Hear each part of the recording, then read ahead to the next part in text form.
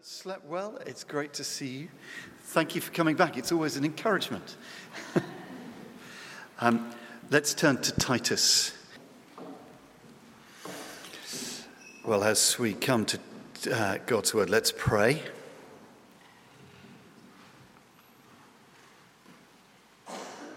Heavenly Father, you've caused all Holy Scripture to be written for our learning. Please help us now to read, mark, learn, and inwardly digest them. That by the comfort of your Holy Spirit, we may be inspired to hold fast to them and to the hope of everlasting life. In Jesus' name, amen. So, let's read again Titus chapter 1, and then we'll get stuck in. Whatever that is, I'm reading from the ESV. As I said last night, we'll muddle through somehow. Paul, a servant of God and an apostle of Jesus Christ, for the sake of the faith of God's elect and their knowledge of the truth, which accords with godliness, in hope of eternal life, which God, who never lies, promised before the ages began, and at the proper time manifested in his word through the preaching with which I have been entrusted by the command of God our Saviour. To Titus, my true child in a common faith, grace and peace from God the Father and Christ Jesus our Saviour. This is why I left you in Crete, so that you might put what remained into order and appoint elders in every town as I directed you. If anyone's above reproach, the husband of one wife and his children are believers and not open to the charge of debauchery or insubordination. For an overseer, as God's steward, must be above reproach. He must not be arrogant or quick-tempered or a drunkard or violent or greedy for gain, but hospitable, a lover of good, self-controlled, upright, holy and disciplined. He must hold firm to the trustworthy word as taught, so that he may be able to give instruction in sound doctrine and also to rebuke those who contradict it. For there are many who are insubordinate, empty talkers and deceivers, especially those of the circumcision party. They must be silenced, since they're upsetting whole families by teaching for shameful gain what they ought not to teach. One of the Cretans, a prophet of their own, said, "Cretans are always liars, evil beasts, lazy gluttons." This testimony is true. Therefore, rebuke them sharply that they may be sound in the faith, not devoting themselves to Jewish myths and the commands of people who turn away from the truth. To the pure, all things are pure. But to the defiled and unbelieving, nothing is pure. Both their minds and their consciences are defiled. They profess to know God, but they deny him by their works. They are detestable, disobedient, unfit for any good work. This is the word of the Lord. Fantastic. Towards the end of the 18th century, a Gloucestershire doctor, Edward Jenner, observed that milkmaids were generally immune to smallpox. In fact, since the middle of the century, it had been common folklore that those who'd had cowpox, quite a mild disease, were protected against the more deadly smallpox. And Jenner wanted to test that hypothesis. A milkmaid, Sarah Nelms, had caught cowpox from a cow called Blossom. It's great, isn't it? Lovely little historical detail. And so on the 14th of May, 1796, Jenner took the 8-year-old son of his gardener, a boy called James Phipps, and infected him with some of the pus he had scraped from Sarah's cowpox. 6 weeks later, you'd never get this through an ethics committee these days, would you? 6 weeks later, on the 1st of July, he infected the boy with smallpox. And although he developed a fever, he did not contract the disease. Well, Jenner went on to repeat the experiment on 23 subjects, including, this is putting your money where your mouth is, his own 11-month-old son. And in 1798, the research was published to the Royal Society. So Jenner gave us the word which we have sadly become very familiar with of late, the word vaccine, from the Latin for cow, vacca. So we have Blossom to thank. Now, why do I tell you that? Well, because Christianity is infectious, or at least it ought to be. When the truth of the Lord Jesus Christ grips someone, when they grasp the truth of the grace of God revealed in Jesus Christ, and it begins to transform them and change them, it is immensely attractive. It draws others. It's infectious. And as Paul writes here to his apprentice Titus, he's concerned that these fledgling churches on Crete really catch the truth, that they really contract, if you like, full-blown Christianity, such that these churches are then the spiritual equivalent of a COVID hotspot. Paul longs that the churches on Crete should be highly contagious and infectious, powerfully infectious. Okay, so for a moment, just imagine you want to stop that. How might you prevent it? Imagine you were the devil for a moment. How might you stop the infection of Jesus spreading on the island? Well, here's one answer. In the Screwtape letters, C.S. Lewis has Screwtape, the senior devil, giving the junior devil Wormwood this advice. He said, "A moderated religion is as good for us as no religion at all, and all the more amusing." In other words, inoculation will halt the spread. Vaccination will prevent infection. So just like Jenner with cowpox, let the people just get a little mild dose of Christianity. Not enough to actually catch the disease, but just enough to get the antibodies going so that they don't catch the disease at all. Let them get a little dose of religiosity or a bit of morality. Or let them become infected with an interest in church history, or better still, some myths and legends, like Jesus visiting Foy. I kid you not, some people genuinely believe that Jesus was brought to Cornwall by Joseph of Arimathea and as a teenager. Or let them get a preoccupation for family trees and recreating genealogies. Let them catch a few do's and don'ts, especially don'ts, and let them enjoy debating and arguing, especially over trivial and divisive issues.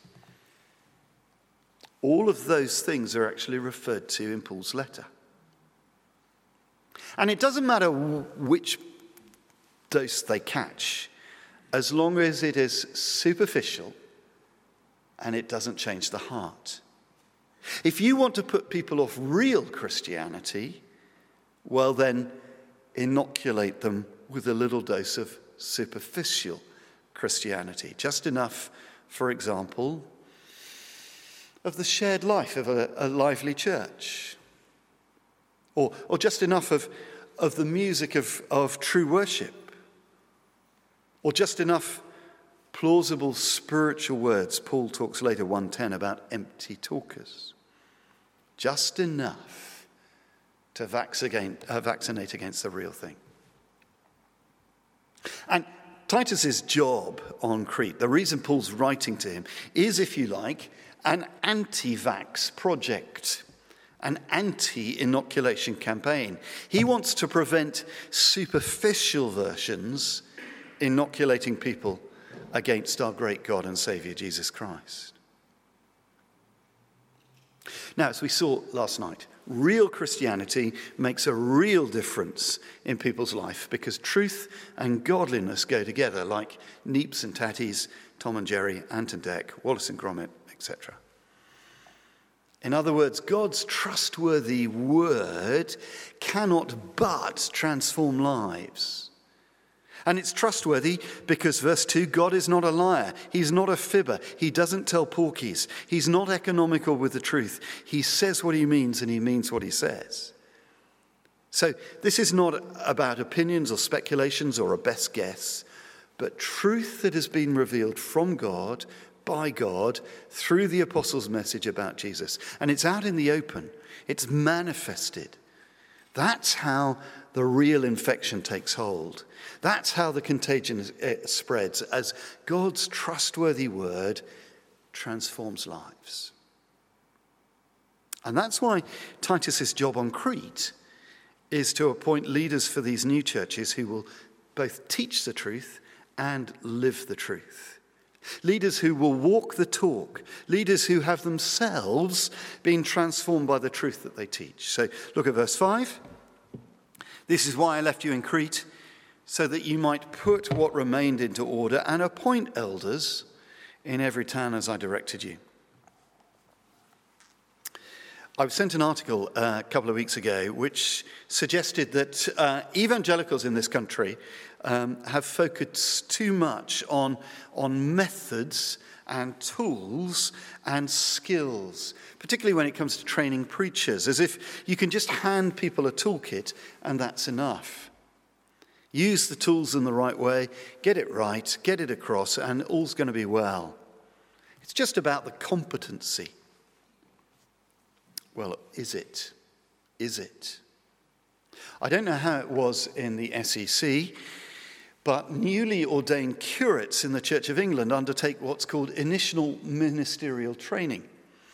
And over the course of their curacy, they're expected to complete a grid of 45 separate competencies. They've got to give evidence. They've got to prove that they're capable of becoming a vicar. They've got to provide the evidence in each one of those 45 categories that they can do the job. But the question is, well, you may have the skills, but where's the truth and where's the godliness? I want to suggest that Paul's list here in Titus is much more searching than 45 competencies. It's also much briefer. In fact, he tells Titus to look for just two things. Did you notice that? Just two things. In verses 6 to 9, he spells them out. And the first thing is character. Character. Look at verse 6. If anyone is above reproach, the husband of one wife, and his children are believers and not open to the charge of debauchery or insubordination. For an overseer as God's steward must be above reproach. When we're thinking about someone's character, Paul suggests that the first place to look then is at their closest relationships. That there shouldn't be any cause for finger pointing. They're to be above reproach. And that's underlined, isn't it, by the repetition beginning and end of verse 6 and 7. In particular, they're to be the husband of one wife, or more literally, they are to be a one-woman man, which isn't meant to rule out those who are single, but it certainly rules out any sort of sexual indiscretion. The American president Harry Truman once said, "A man not honorable in his marriage relationship is not usually honorable in any other." Certain prime ministers of late might have listened to that. And it is wise advice, isn't it? So despite our politicians protesting that their private life is private, if someone's prepared to play fast and loose with their closest relationship, what would they be prepared to do more generally? And the Apostle Paul would agree. It's a great test of character. And not just as a husband, you see, but also as a father, a man, verse 6, whose children are believers. A better translation might be, who are faithful to him. That is, they respect him and stand by him, not open to the charge of debauchery or insubordination. The point is not whether his children are cheeky, mine certainly are, but rather that over the long haul they respect their father. And again, that's a great test of character, isn't it? The church is the household of God. And so if you can't lead your own flesh and blood household, what makes you think you could lead the household of God? So Paul's looking for elders and overseers who are godly in their closest relationships, but also in their public relationships. So verses 7 and 8.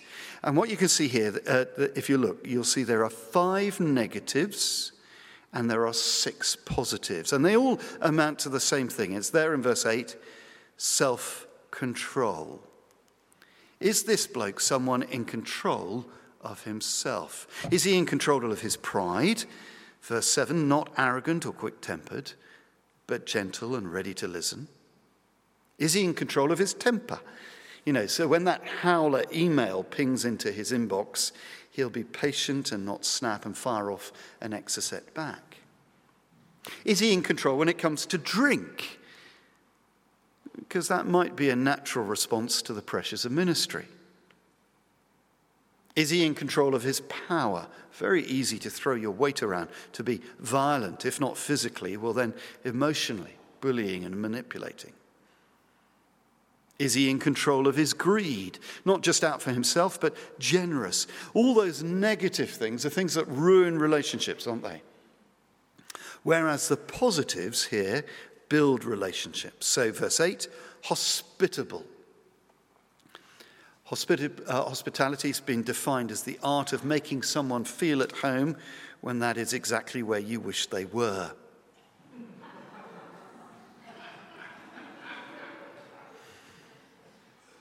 Hospitable, a lover of good. That is thrilled whenever and wherever you see, in whomever you see the difference that Jesus makes. Upright in his dealings, a man who says what he means what he says, just like God. It's godliness and holy, someone clearly set apart, distinctive for the Lord Jesus, disciplined, again, about self-control. Now, this is a hugely challenging list, isn't it? I find it hugely challenging, not least because the passage turns on me as a church leader. And I know my heart. I know how it harbors dark thoughts and misdirected desires. I know how those things often overflow in my actions and my words. I know how I let down my wife and my family again and again. I know how often I lack self-control. I know just how messed up and muddled I am, how much I need the transforming truth of Jesus to be at work in me. And when I face all that, well, I can only cling to what John Newton said. I know only 2 things, that I am a great sinner, but that Christ is a great Saviour. Praise God for that. But here's the thing. None of the things that Paul lists is anything other than simply godliness produced by the gospel at work in someone, leader or not. Paul's saying that the leader is simply to be an example.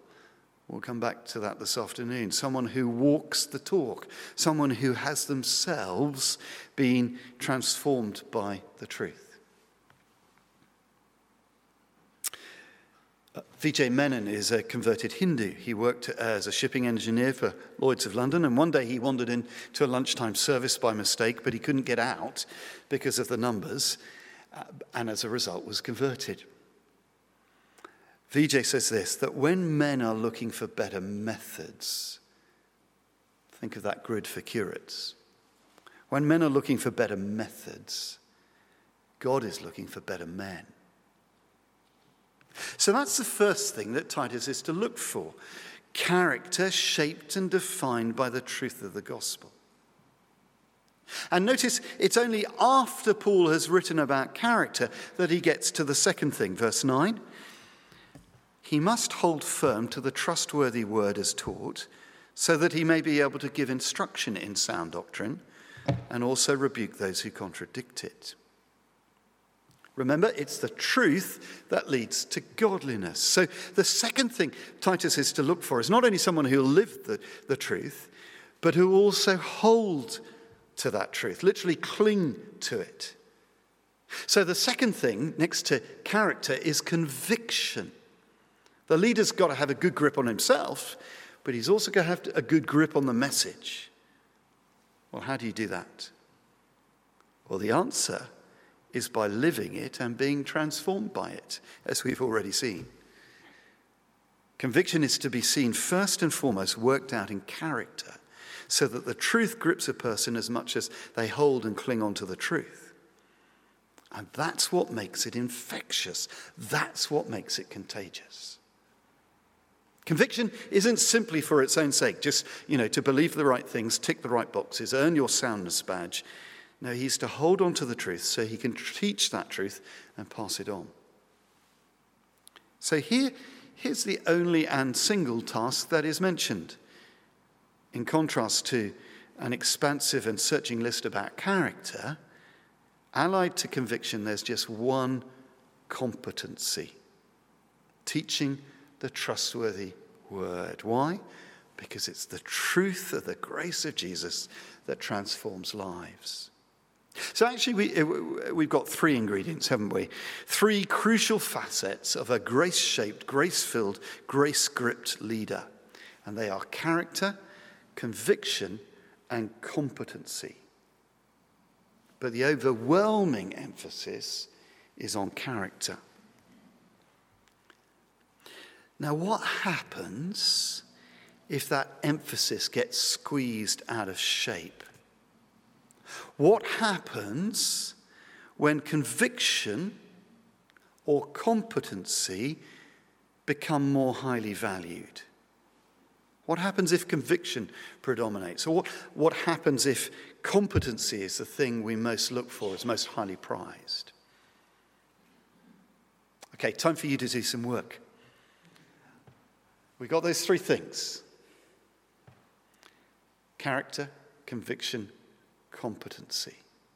I want you to turn to your neighbour and think about what a ministry might look like if something other than character predominates. What would it look like if we value competency most? What would the church look like? What would the vicar be like? Or what about if conviction was the thing that was most prized? Okay, so just take 2 or 3 minutes, turn to your neighbour, and it may be that you've experienced that sort of thing either in a church, not here, obviously. Everyone clear about what the question is? What you're meant to be talking about?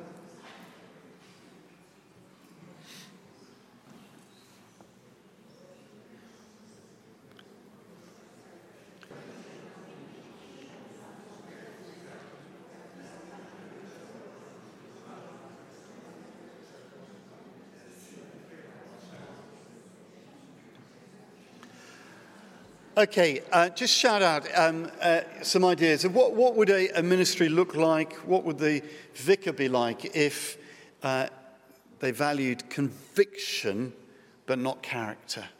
Or a congregation valued conviction but not character? What would it look and feel like? How would you describe the church? Okay. Not authentic, inauthentic, okay. You might get the same message hammered again and again and again. And the sense of hammering, because it's about the conviction, yes, yeah. Same thing. Might be hypocritical. Might be believing it. Okay, so there might be an element of inauthenticity, hypocrisy, yeah. Process, very They came across as very zealous, but in a harsh way. So zealous, but quite harsh. Okay, how if you were keen to be seen as a keen member of the congregation, how would you get on in church circles if that were the case? Ideally, yes, but if it was all about the convictions. Competitive God, well, or certainly competitive knowledge, wouldn't it? I know my Bible verse by verse, and I've got my institutes, completely memorized. Those sorts of things. Yeah, okay. What about competency? If we value competency most, not character, what would the church look like and feel like? What would the vicar be like? Somebody over here drew an analogy with the American celebrity ministries. Okay. Yeah.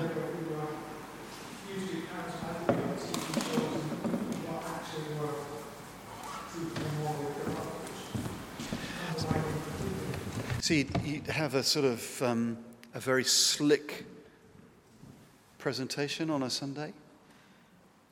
Might become arrogant. Yeah, I know what I'm doing, and demonstrably. Yeah. The vicar could have all the bells and whistles and worship, but be very proud about it. Okay, so there'd be an element of show about the whole thing. Yeah. Task and performance. Yeah. No room for confession of sin. Sorry, sister. No room for confession of sin. Okay. Yeah, that'd be telling, wouldn't it? Yes. It wouldn't feel like a church. It wouldn't be like a church. No, it'd be much more like a performance, I think. And you'd end up with probably whatever the world thinks is of a charismatic, godly, a charismatic, successful leader. That would be the sort of vicar you were after.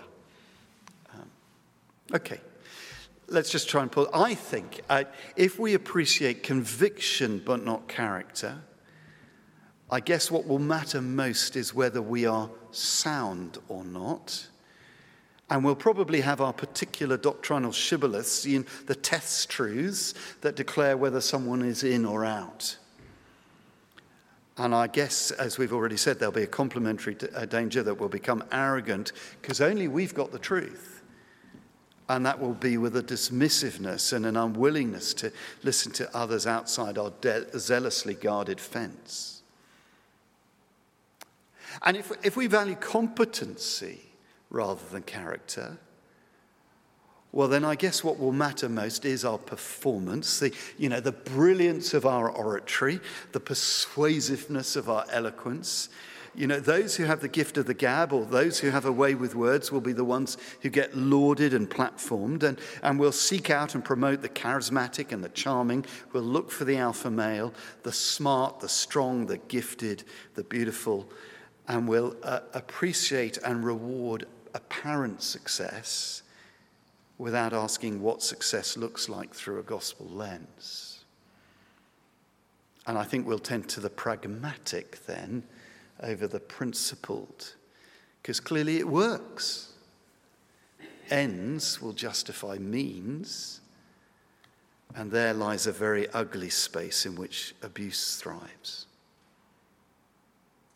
And then conviction and competency without character, well, that's perhaps the perfect storm, isn't it?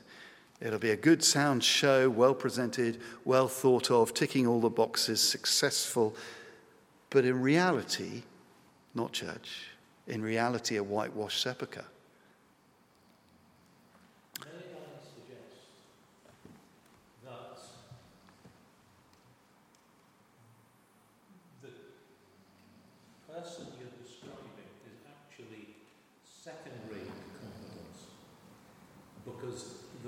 people I have known who are most competent, A, combine it with character, and B, don't make a song and dance about being competent. It's just there and it serves everything else. They don't need to prove anything. But in the end, what you're saying, Alistair, is that character predominates, and the character then constrains and controls how the competencies and the convictions. Yeah, absolutely. I think you're bang on. Thank you. A congregation's got many expectations of those who lead. To be a counsellor, an administrator, a car park attendant, a social worker, a community leader, a visitor to the lonely, a cultural commentator, a committee chairman, an officiator for rites of passage. But none of those tasks has any value unless they themselves have been gripped by the truth that they teach and have been transformed by it. The article I read puts it, leaders who self-consciously and visibly embody the message they proclaim. That's how the infection takes hold. That's how the contagion spreads. But sadly, we know that not all those who lead the Church of God have either a firm grip on the truth or a firm grip on themselves. I mentioned I'd come back to the sailing. As a family, because we live by the sea, we used to have a little Foy River dinghy to sail and race and potter about the harbour. Foy Rivers are 13-foot clinker-built wooden boats. They're gunter-rigged, they've got colourful sails. So if you think of Swallows and Amazons, you'll have got it spot on. They're very sturdy and generally very simple and safe craft to sail. They're ideal for a family. However, there is one drawback, and it's this. In a stiff breeze, with the boat heeled over, if you tip too far and allow water in over the gunwale, over the side of the boat, then very quickly, in fact almost immediately, the boat will fill with water, and that is game over. It happened to Joss and me about half a mile outside the harbour as we were racing. We were rounding a mark. Something got caught. The boat tipped, and we only just capsizing. The water was wallowing around in the base of the hull, and it made the whole thing very precariously unstable, and we had to bail like stink and get towed back in. Earlier this year, there were pictures of one Foy River literally nose-diving into a swell and imitating a submarine as it began to submerge. I once did a prayer for a boat launching, and the son took his then girlfriend, now wife, out to sail her. It was quite a breezy day. There were gusts coming down the harbour, and I don't think he was fully concentrating on the sailing. And he had the main sheet cleated. He forgot to release it. Gunnels under, game over. Next morning, his dad came to church to say he wanted his money back. I said, we prayed, not that we charged anything, but he said, you were meant to be blessing the boat. I said, it's not my fault if your son doesn't know the difference between a blessing and a baptism. Anyway, the point is that you're in trouble if you allow the sea into the boat.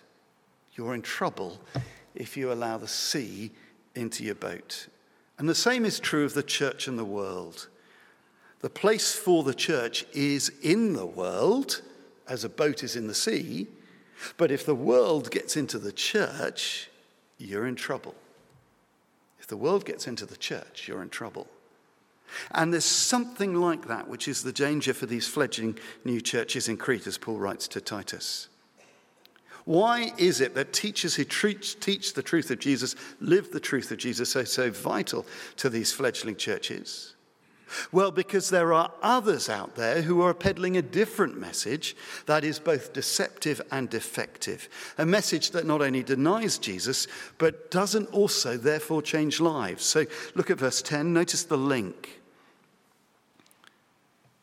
The reason to appoint truth-living, truth-teaching leaders because there are many who are insubordinate, empty talkers and deceivers, especially those of the circumcision party. They must be silenced.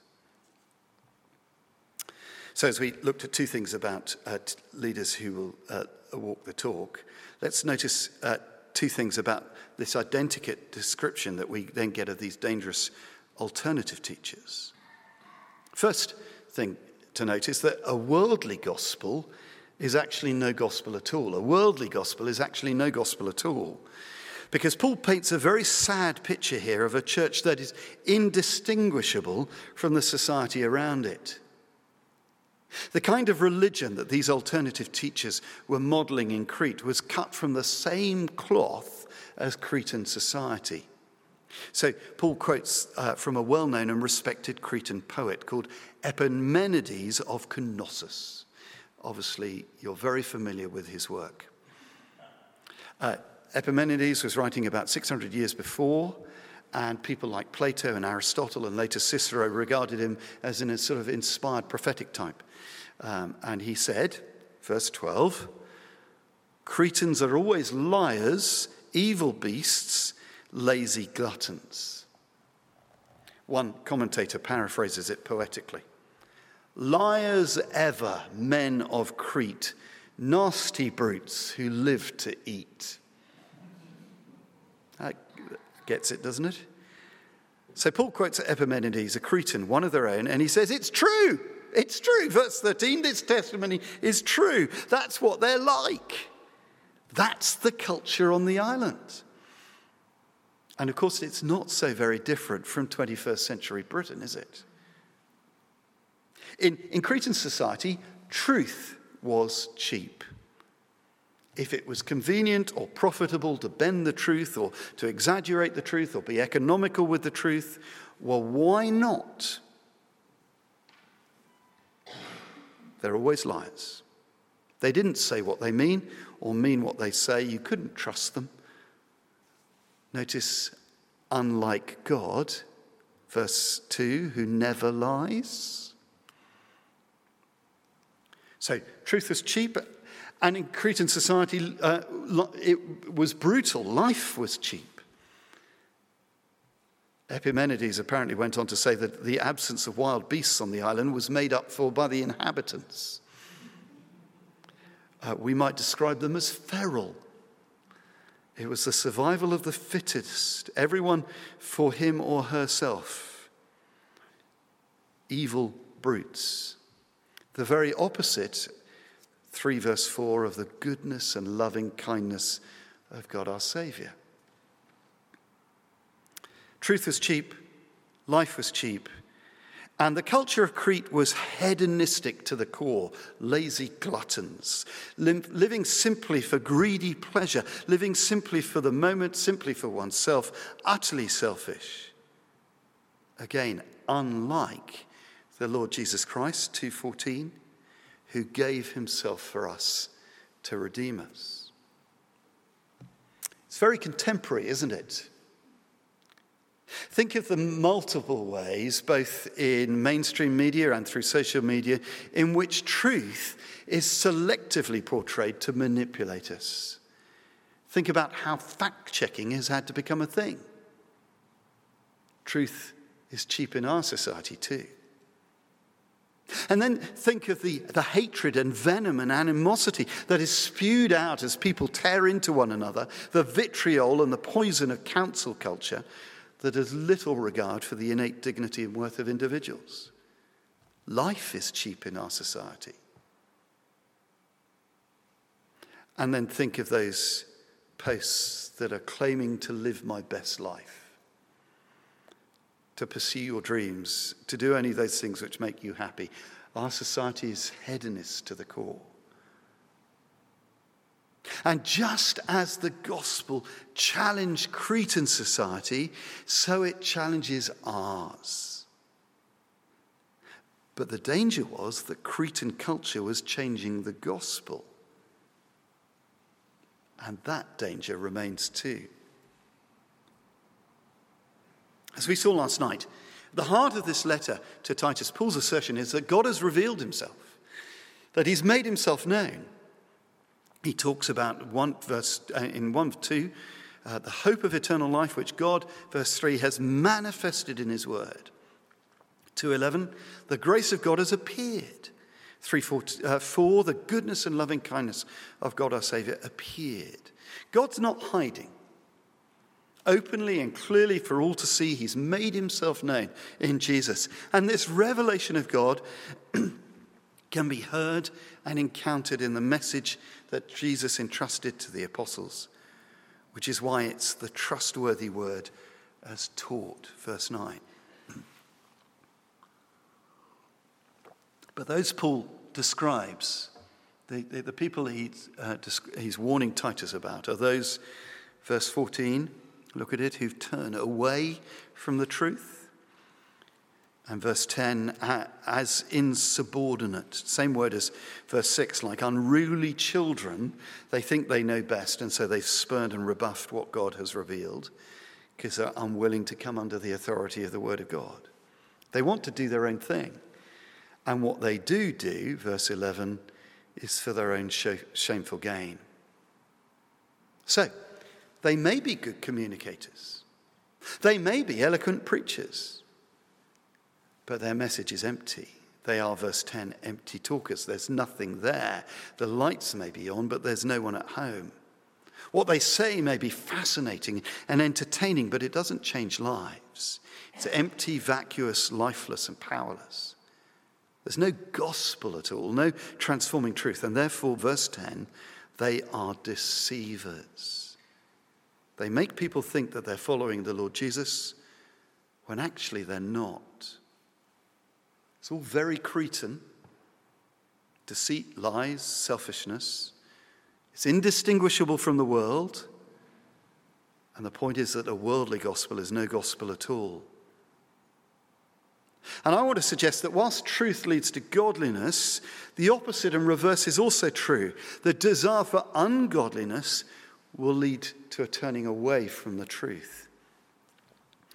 The author Aldous Huxley made an unusually candid admission. He was in the process of moving from agnosticism to sort of various forms of Eastern mysticism, and he said this: I had motives for not wanting the world to have a meaning, and consequently assumed that it had none. For myself, the philosophy of meaninglessness was essentially an instrument for liberation, political and sexual. So if there was no truth, you see, no revelation, that meant that Huxley can do what he wanted. And so he walked away from any absolute truth. It was his behavior that determined his belief. Now you can see obvious parallels in the church, in parts of it at any rate.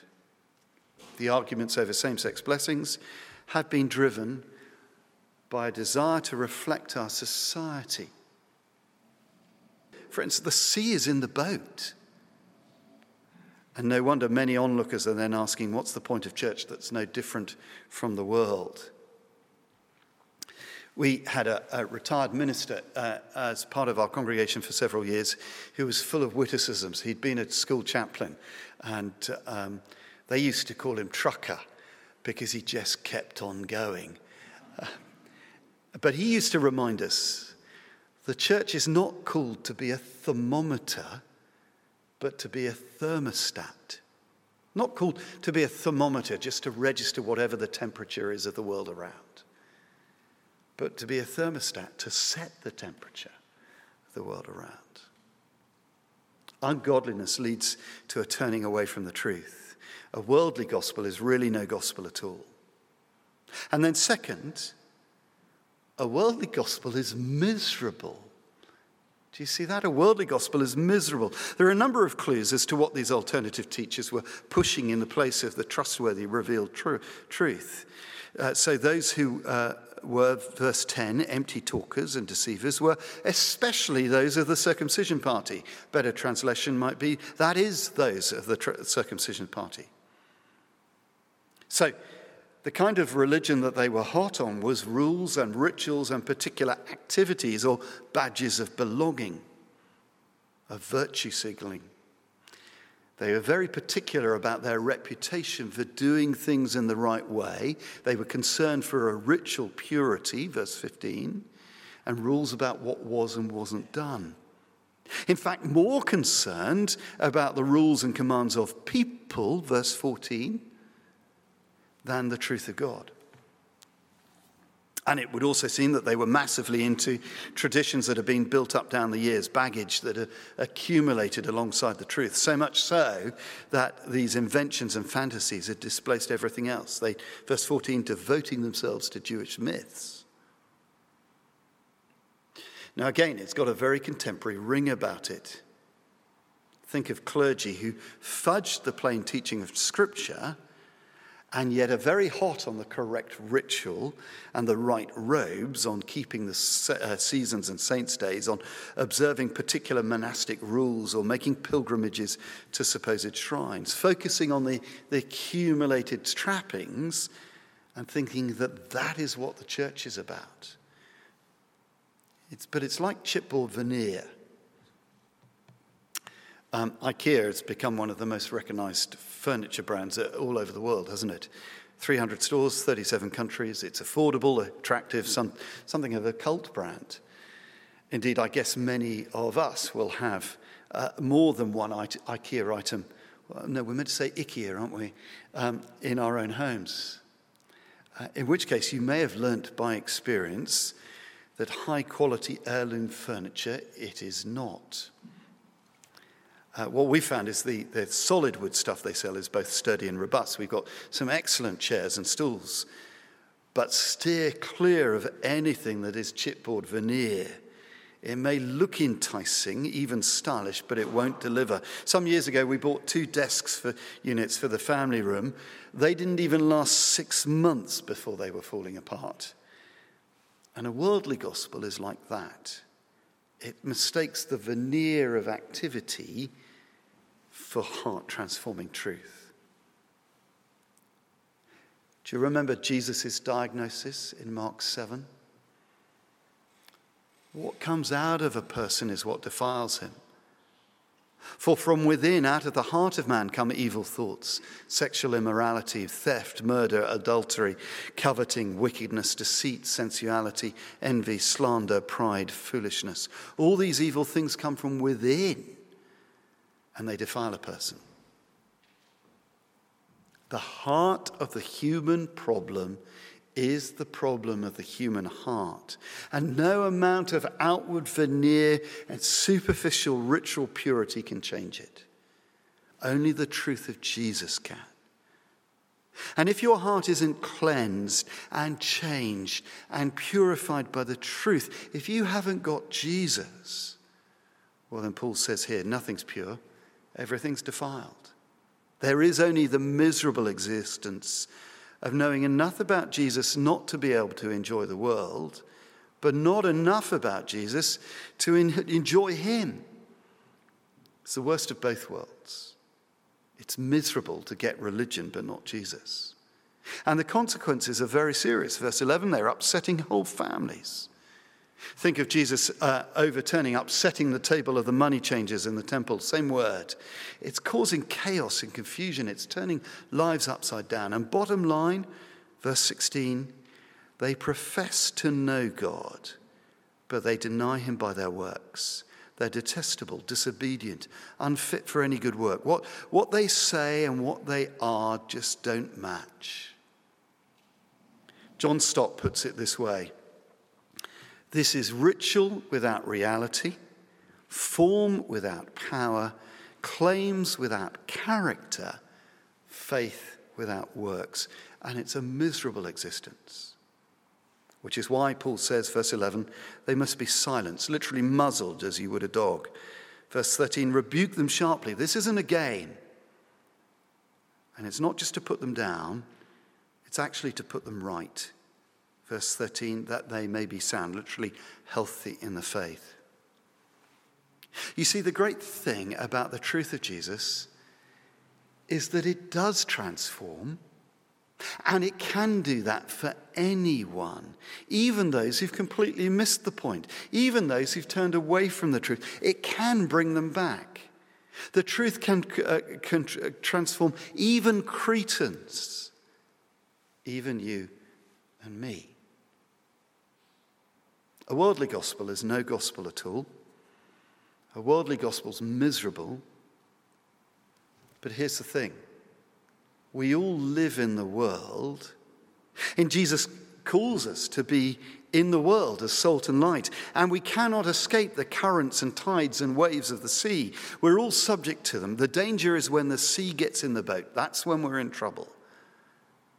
And so the challenge for us is to examine our hearts, examine our minds, and see what's shaping them. Is it Jesus? Is it his transforming truth? Or is it the values of the world around us? Our aspirations, our goals, our habits, our relationships. And if it is society and culture rather than Jesus, either in general or on a specific issue, well, then we need to get bailing quick. And if we become entranced by the allure of ticking off certain activities to give us the veneer of godliness, if our spiritual life is really just a hollow mask, well, let me urge you, please, to turn to the Lord Jesus, to trust him, and to begin to discover the life-giving, health-giving beauty of his transforming truth and the goodness of real godliness for yourself. Let's pray.